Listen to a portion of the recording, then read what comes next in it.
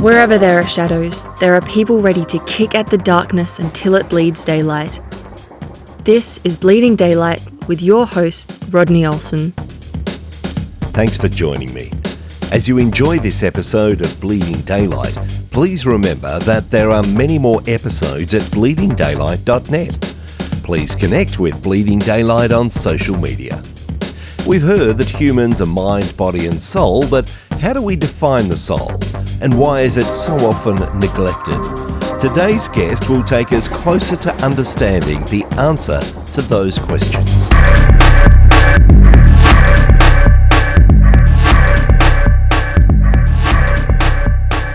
Today's guest is an author, pastor, presenter, and pursuer of truth. Cory Rosenke's latest book is The Magnetic Heart of God, Understanding the 5 Cravings of Your Soul. It helps us understand why we do what we do, desire the things we desire, say what we say, and behave the way we behave. It's my honor to have Cory join us today. Thank you so much for your time. Rodney, thank you for having me. I very much appreciate it. You did have a very interesting upbringing. Some would consider it to be absolutely ideal or exciting, and yet it had its own issues, didn't it? Tell me a bit about that upbringing. I grew up, for a lot of people, as if it were the 1800s. I grew up poor. For a while, our family was homeless. I know what it's like to pick berries for something to eat. That was my early life, wandering the mountainside with my dog and just exploring life and looking at the sky and asking why. From a very young age, I wanted to understand why people did what they did, why I did what I did. I think to a certain degree, I was blessed in that my life of poverty didn't give me the opportunity to pursue other things. So that's what I pursued. It's brought me to where I am today. It's interesting that as we talk about poverty, we find ourselves thinking of that always being a disadvantage. And yet, I'm sure that for someone like you, as you start to explore that, you say, well, look, there can be disadvantage in that, but there can be a lot of disadvantage in wealth as well. Yeah. Have you ever sort of considered the balance between those? And as you say, you didn't go down pathways that others might, and that might have been the thing that almost saved you. Absolutely. I come from a family that I would say has a genetic disposition to different forms of addiction. I think that to a certain degree, poverty protected me to a certain degree from those things. But yeah, definitely in my life, I would definitely seek the balance. Poverty is not something I recommend, but at the same time, I can see there's all sorts of things that shape and mold us.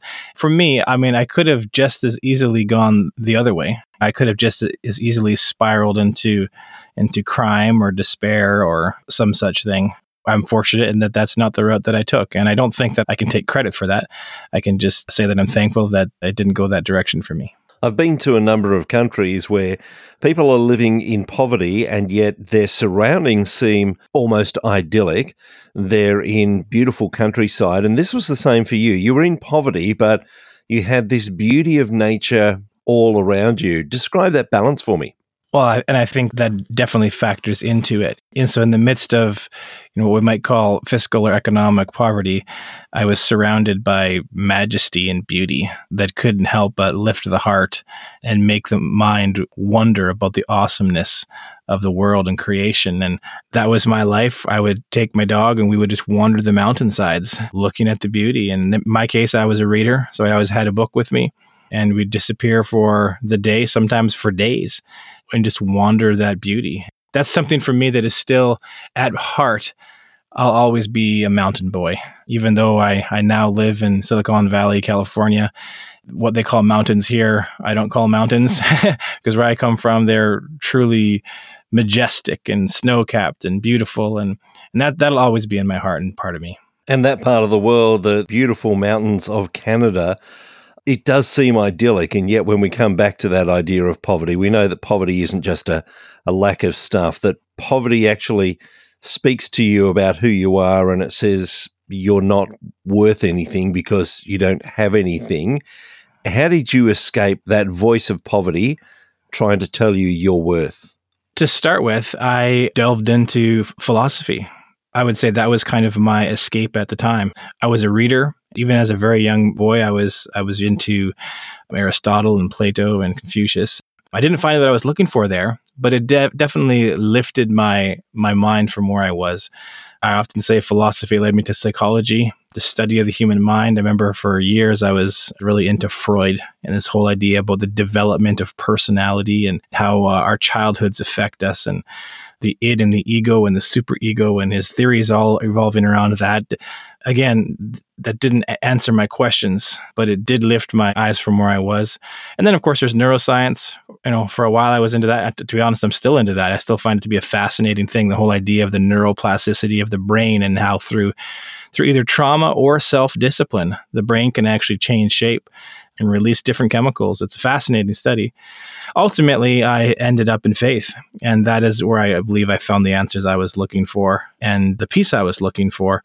And so that's a bit of the journey that I had from that point of really, I could have spiraled down into despair in that place, but that was the progression that finally led me out of the dark, I would say, and into the light, and gave me a hope and a future. As you're reading all these very heavy volumes, what was it that actually turned your mind to faith? I believe it was another heavy volume of a very different kind. Yeah, for me, it was, I'd say a large part of that was C.S. Lewis, specifically Mere Christianity. I remember our family were churchgoers and going to church one day, and someone in the church finding out that I was a reader and that I loved reading heavy books. He said, "You should read C.S. Lewis." And looking back, I think he probably meant the Chronicles of Narnia, because I was pretty young at the time when I was first introduced to this.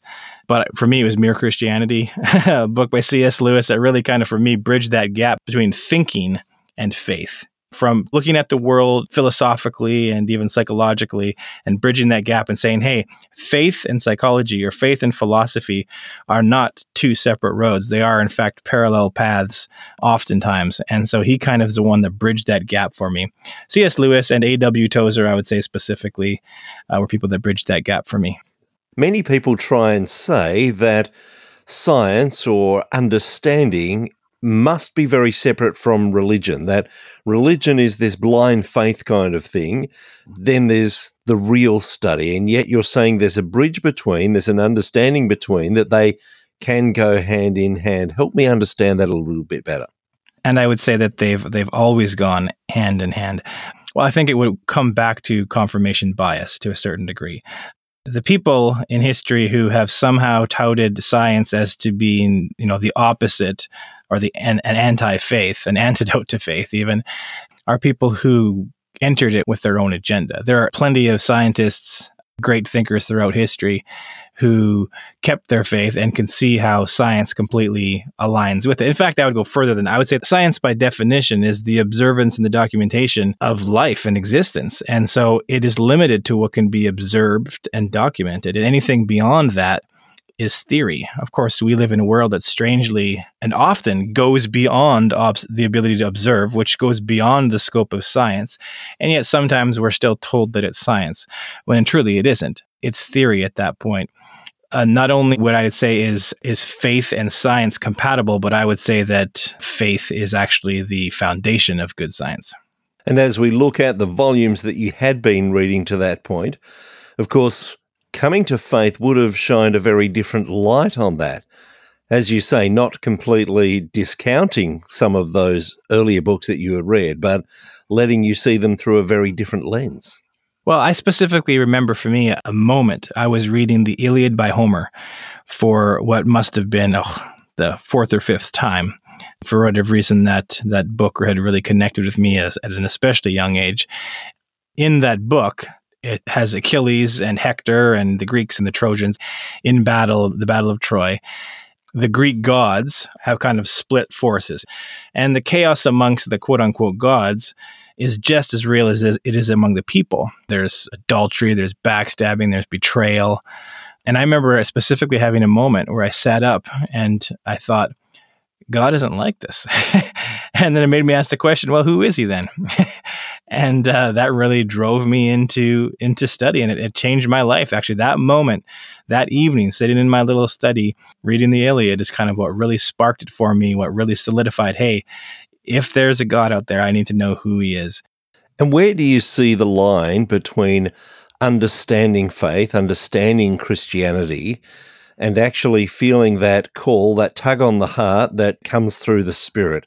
Well, I would say it's one of those cliche terms, head knowledge versus heart knowledge. They say that knowledge is new awareness. So essentially, knowledge is awareness. If I gain a new knowledge, it means I've gained a new awareness about something. Whereas wisdom is then the correct application of that new awareness or that new knowledge. And I think for many people, we can have the awakening of an awareness, yet we do not respond to that awareness. And so for me, I think that is that difference. There is an intellectual awareness, versus putting it into practice. For as an example, I can have a knowledge of something. I can say I have a knowledge, of weather patterns, and I can look at the sky or the forecast and sense that tomorrow is going to be a windy, rainy day. And that's knowledge. But wisdom is going to add to that. Wisdom is going to say, okay, it's going to be a windy day tomorrow, a rainy day. So now I need to bring in the lawn furniture, right? I need to put a tarp over the motorbike or whatever it is. Wisdom actually does something about it. For some people, it's a process, and so knowledge naturally comes before wisdom, before the step of the action towards that knowledge. And sometimes that takes time, though hopefully for a lot of people, it's not very much. And for other people, they get stuck in the knowledge aspect, the head knowledge. To be honest, that's one of the reasons I wrote my book, was to help people get out of that rut and actually say, hey, there's a design to all this. The sooner you move forward with this knowledge and do something about it, the better. And the book is very much about understanding the human condition, why we do the things that we do, what's it really all about. And I suppose this is the pursuit that you've been on for quite some time. Is that the pursuit that led you into becoming a pastor as well? I was a pastor before that. What led me into this book, to be honest, was I was actually preaching an Easter series in 2018, a 5-week Easter series. Of course, on Easter Sunday, I often say it's the Super Bowl for Christians, right? Everybody's there. The week-by-week attenders, they're not going to miss it. We have a lot of Christmas and Easter attenders, people who don't attend church outside of Christmas and Easter, but they always show up on those dates. And then, of course, you always have the people who don't want to be there at all, but they're visiting family, and so they're essentially forced to come to church. And so I was really wondering, how can I preach a message that shows that the gospel is relevant to each one of them, regardless of where they're at? And that was really where I started this, kind of in my years of pursuing the knowledge of, philosophy and psychology and neuroscience all came together along with faith, along with the scripture. This is where my book was really birthed from, was trying to say, hey, regardless of where you're at on the faith spectrum, real close or way far away, the awareness of God is relevant to you. And so that's really what it is. And so I started off preaching it to a church.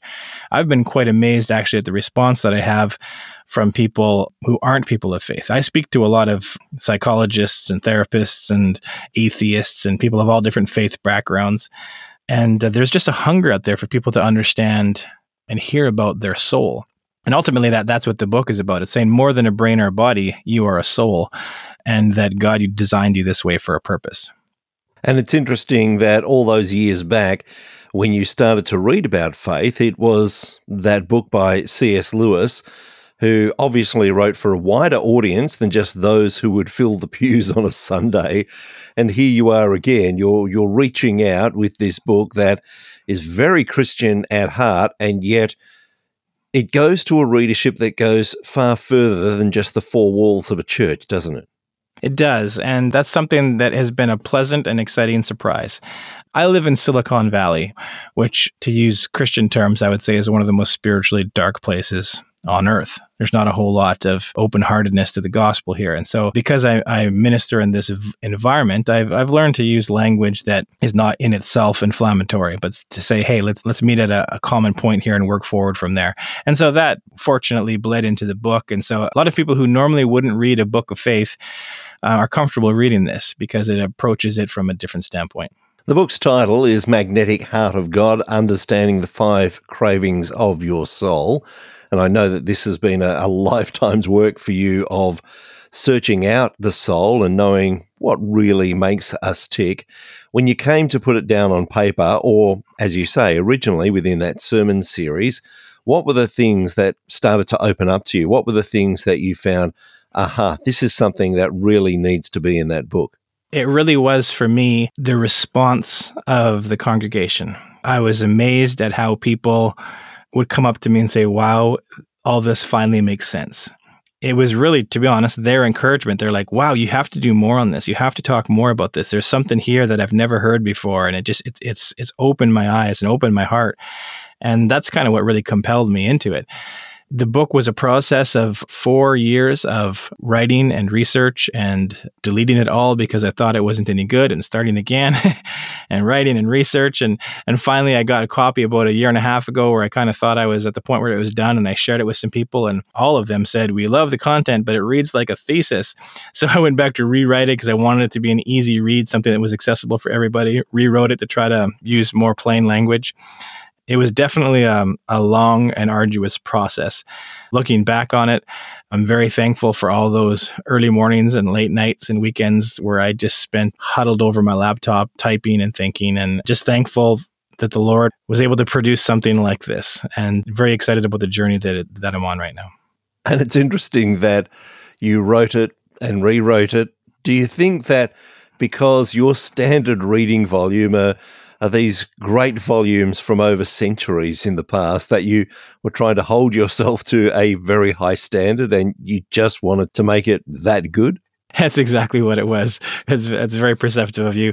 For those who have never read C.S. Lewis, if they pick up one of Lewis's books now, it's pretty hard to read for a while until your brain adapts to the lofty language and imagery that he uses. And so it's funny. So that definitely that classic literature that I had grown up in had kind of poured all over the pages of my book, making it just difficult to read for a lot of people. That's where I had to go back and say, oh, okay, let me clean this up and make it something that's more palatable.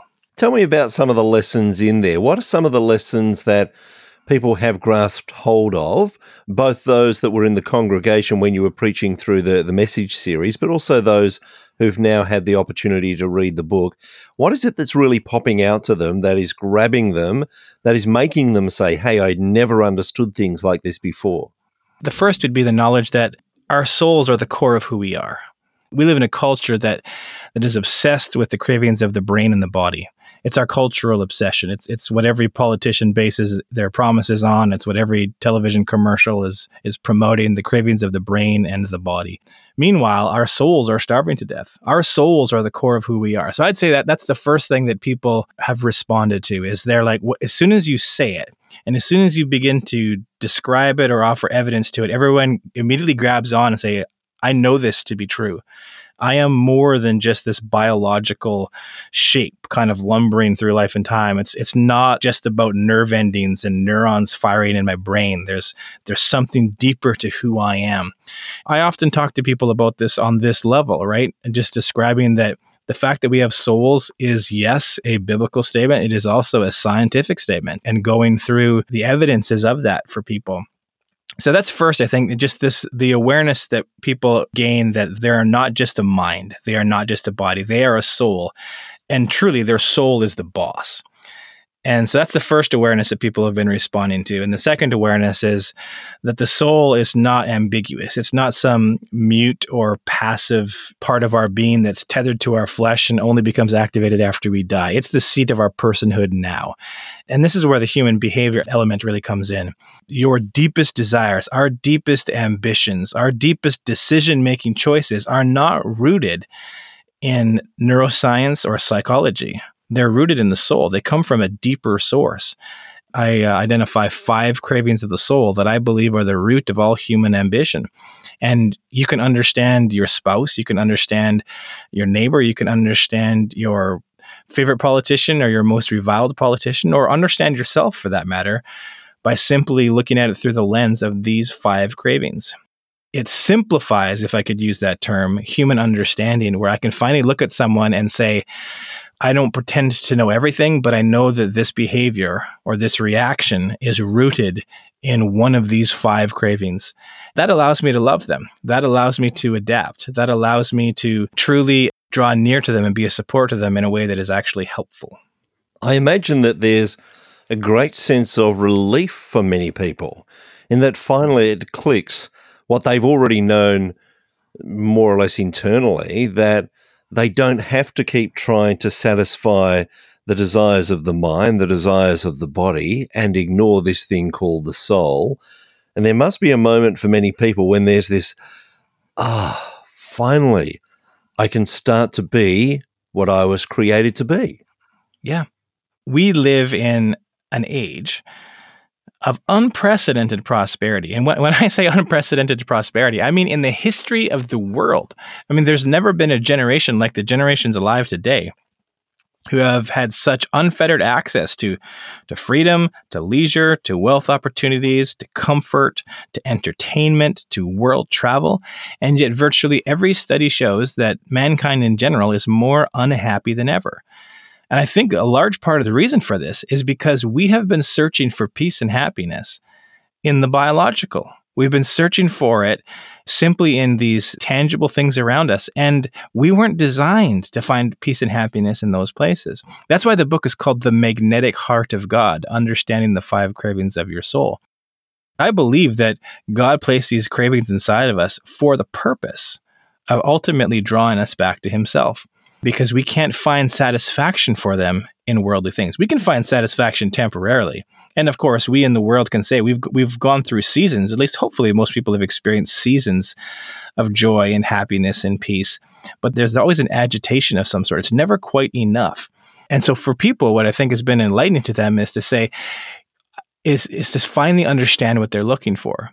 People are scouring the globe, but they don't actually quite know what they're looking for. And so what the book does is it helps identify, this is what you're looking for. And now that you know what you're looking for, you have a chance of finding it. And there would be many people who, as I say, would have that great sense of relief. It's like, I've known for so long that there's something missing and you've put your finger on it and this is starting to make sense.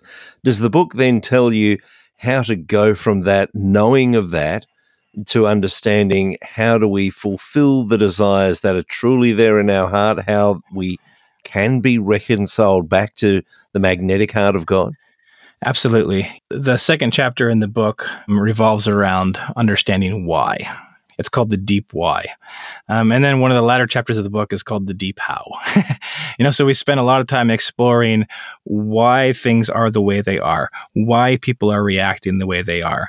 And then as the book draws to an end, I felt it was very important, obviously, not just to leave people hanging, but then to introduce that, okay, now how do we address this? I definitely wanted to move towards a resolution. What has been amazing to me is how people of all different backgrounds, actually there's a missionary group right now who has suggested they'd like to use this for missionary purposes because they feel it really explains why people of faith believe the things that they believe. And again, these are all things I did not expect when I was writing the book. The book is called The Magnetic Heart of God. I said, Understanding the 5 Cravings of Your Soul, because I said, that God placed these cravings inside of us like a homing device, almost like a magnet, in order to draw us back to himself. Because ultimately, at the end of the day, these are cravings of the soul, which means they're non-biological cravings. And non-biological cravings cannot be satisfied in biological things. How often do you think that we of faith, those people of us who are part of a church, have been duped into chasing after the same things the world is chasing after? Even though we know there's a soul, even though we know that there is a God who seeks to draw close to us, how often are we still duped into chasing after the things the world tells us we should chase? I think it's constant, and I think it's perceptive of you to pick up on. It is one of our primary hindrances in the church, and that, forgive me for using this language, but I think it's the most descriptive.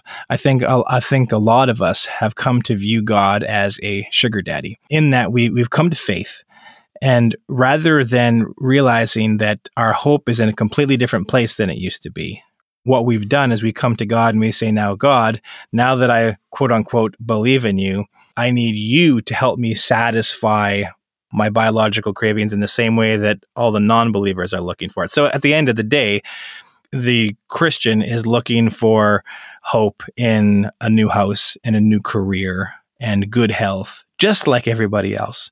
And I believe when you actually read the scriptures, when you get right down into it, there's something different that is promised to us in the scriptures. There is a joy that surpasses understanding. There's a peace that surpasses understanding. We are meant to experience fulfillment in life, even in the absence of all the opportunities and the blessings that the world is pursuing it in. But oftentimes in the church, we're looking for it in the same places. Only now we're looking to God to help us gain it in these same fallible places. And it's resulted, I honestly, in a lot of disillusionment in the church. In fact, I would say it's one of the biggest reasons why a lot of churches are shrinking, because people came to faith, or they came to the church mostly with the idea that God was going to help them, satisfy their personal biological dreams. And they haven't been able to grasp that God is saying, oh, no, I have so much more for you. I have something so much better for you. But they came here looking for satisfaction of biological things, and they didn't find it. Not that God doesn't. Obviously, I believe that God absolutely does supply those needs out of his goodness for us oftentimes. But his plan is so much more. It's so much better. It's so much bigger. And a big part of it is that understanding that what God wants for us is way more satisfying. And once we get hold of that, I guess we're more likely to start to pursue it in the way that you're suggesting. Yeah, absolutely. That's, I think, why people have been connecting with the book the way they have, is because the book really identifies what it is we're looking for. It names what has been left unnamed for a long time, even the soul. As a person of faith, as a pastor and a lifelong, attender of church, I can say that we talk about the soul all the time. We sing about the soul all the time. And yet it's really been left as something that's ambiguous, to a certain degree, almost like Star Wars, where they talk about the Force, right? We know there's something about it, and we know that there's something powerful about it, but that's it. It's left a mystery. And I think that the book really unlocks the mystery and is able to bring definition to things, which again, it allows us to comprehend them and pursue them with much more success. Cory, if people are wanting to get a hold of that book, Magnetic Heart of God, or if they're wanting to get in touch with you, where's the easiest place for them to find you? The easiest place to find me is CoryRosenke.com, my website, which can direct people to the book, or it allows people to contact me directly or learn more about me. Or, of course, for those who are interested in the book, if you just type The Magnetic Heart of God or Understanding the 5 Cravings of Your Soul into whatever browser you use, the book should pop up, available in a bookstore near you. And I will put links in the show notes at bleedingdaylight.net. So if you missed those references, just head to that website and you'll be able to find all the details. Cory, thank you so much for writing the book and telling your story, and thank you for your time today on Bleeding Daylight. Thank you so much. Thank you for listening to Bleeding Daylight. Please help us to shine more light into the darkness by sharing this episode with others. For further details and more episodes, please visit bleedingdaylight.net.